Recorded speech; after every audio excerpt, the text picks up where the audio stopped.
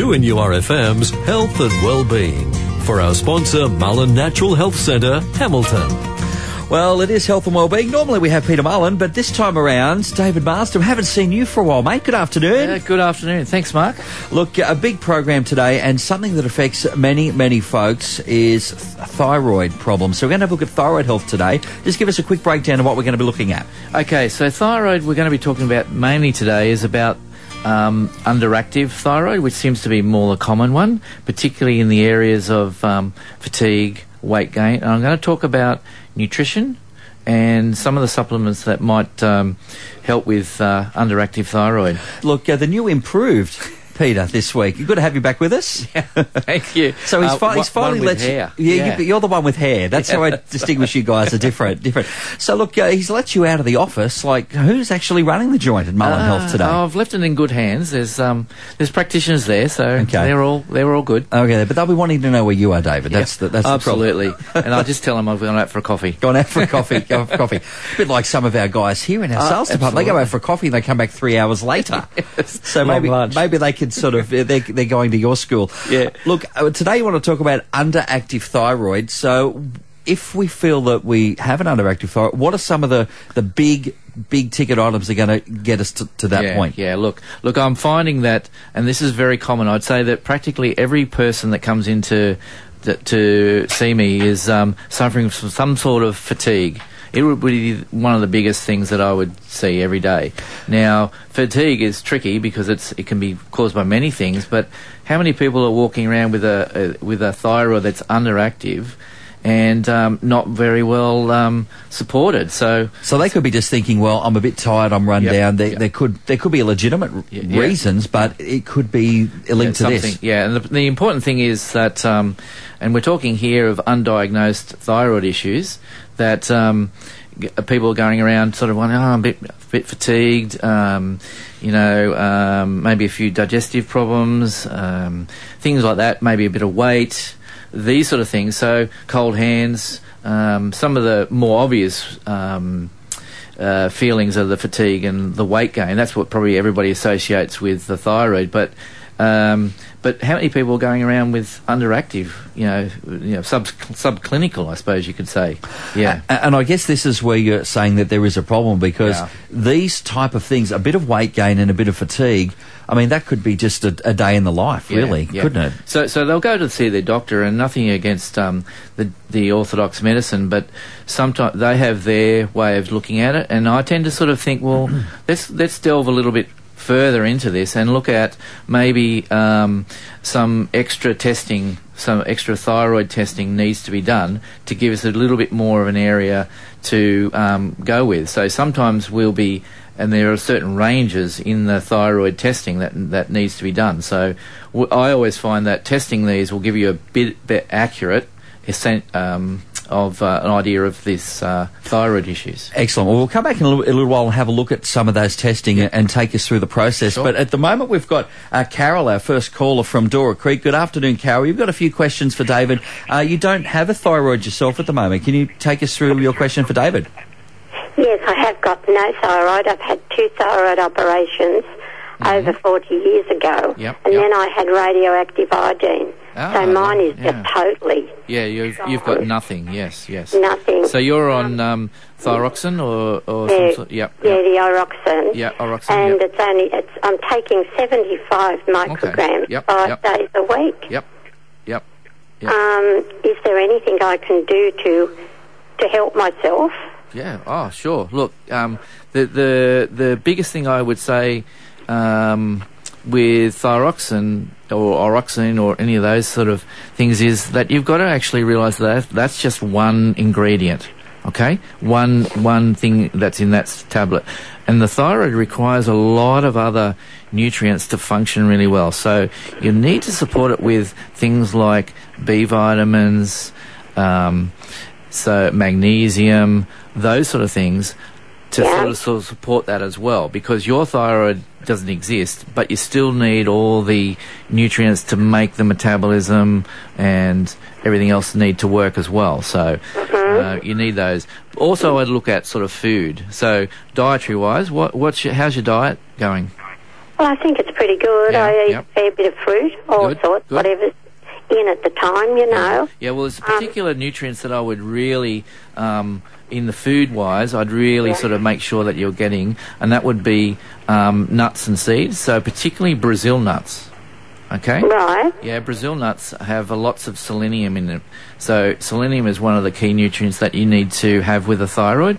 And also, I don't know whether you know, but those pumpkin seeds. Have you seen those little green pumpkin seeds? Yep. So is that pepitas? That's correct. That's the one. So you just need to have about 4 of the Brazil nuts and about a quarter a cup of the pumpkin seeds. Sprinkle that over your morning porridge or your muesli, and that's going to give you certain nutrients that you really do need. Okay. Yep. Just before we let Carol go, David, are there some foods that perhaps that she should be staying clear of? Yes. I think the biggest thing that we need to worry about is some of the things like your chemicals like mercury and stuff like that in teeth, and so we need to be aware of those. But also remember that some of the green leaf, like soy and in foods and stuff like that. Now, soy is a good product, but unfortunately we eat too much of it. So soy milk and stuff like that, we need to be careful with that. Yeah. So you're saying no soy milk? No soy milk, no. Okay, because it's bad. Okay. So, Carol, get off the soy milk, says David, and perhaps up your intake of pumpkin seeds and Brazil nuts. I like both of those. Yeah, they're fantastic. Really easy to do. You don't need a lot of them, but they've got all these key nutrients. So you can help your thyroid, but just by those 2 things. And they're tasty.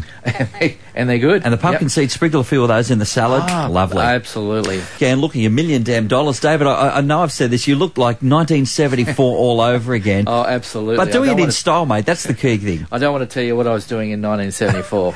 Okay. May not be so good. Maybe we won't have time. We'll be taken off the air, perhaps, if you know what I mean. Absolutely. We are, however, talking thyroid health, and a couple of the big things that can lead practitioners to believe that you may be having that underactive thyroid. You mentioned fatigue, you mentioned weight gain, but another big one is stress. And of course, David, stress, that can be a day in the life thing, but it can also be very closely linked to thyroid. Why? Look, I think the biggest thing is that when people come in to see me and they're suffering from thyroid issues, I'll always start with the question of, when do you think this happened? Was there an event or something like that? And there'll be something around that area. There'll be an event or a particular very stressful thing that really triggered that thyroid to become a problem. Now the issue is that when you have elevated cortisol levels, what it does is it decreases the amount of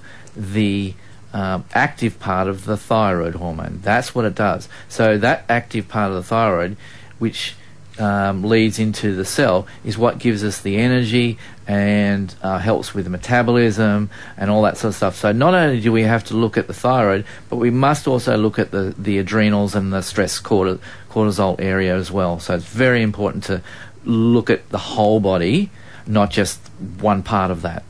It is interesting, isn't it? Because like stress can be... It can be anything. It can be at work. It can be a family event. But it's interesting that you point out that it can be a particular event or a particular period of time that causes your whole body to go off on this trajectory somewhere and boom, thyroid problems. Yeah, absolutely. And it'll be that trigger that the thyroid will just go, oh, what's happening here? Can't help. Need to sort of... so it's really what the thyroid is trying to do is it's actually trying to help you. So it's actually trying to conserve energy, slow things down so that it can survive. So by slowing things down, it actually allows for things to naturally settle down, of course. But the trouble is that the stress is not just one event. It's continual.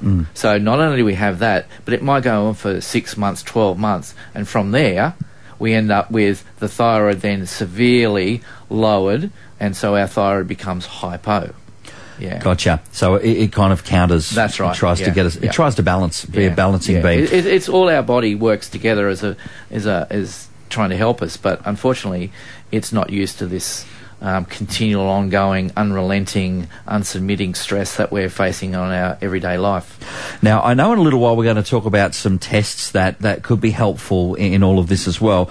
But with the stress, I guess fatigue and weight gain, are there some practical things that we can be doing to try and arrest the situation before it gets to a point where we really have a thyroid issue?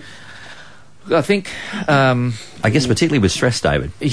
Yeah. Look, I think we need to look at these events and sort of say maybe what we need to do is, take on board some stress-relaxing things, like yoga and Pilates, and maybe we both need to do that. But I love that you looked at me. But it really needs. We need to look at, not just think I've got a thyroid problem. How can I look at it? We need to look at our diet, so cutting out the coffee and alcohol, which is we tend to, when we have low energy, what do we reach for? Those stimulating drinks and caffeine rich drinks. But these are actually, what they do is they actually affect the thyroid. So we've got to actually do that. The other thing that I notice is with our food, what we need to do is also look at cutting out gluten. Now, gluten, or at least lowering our gluten levels, because gluten really affects the thyroid as well. So there are a couple of foods and things that we tend to rely on during that time when we're a little bit stressed that don't really help our thyroid at all. So the caffeine we kind of get. Gluten, there's a couple of big items that are heavy on gluten. Yep. Look, I would say the number one thing is definitely high in gluten is the breads and cereals and pastas. They're the higher ones. But nowadays, look, there's so many choices of good quality foods that don't contain as much gluten.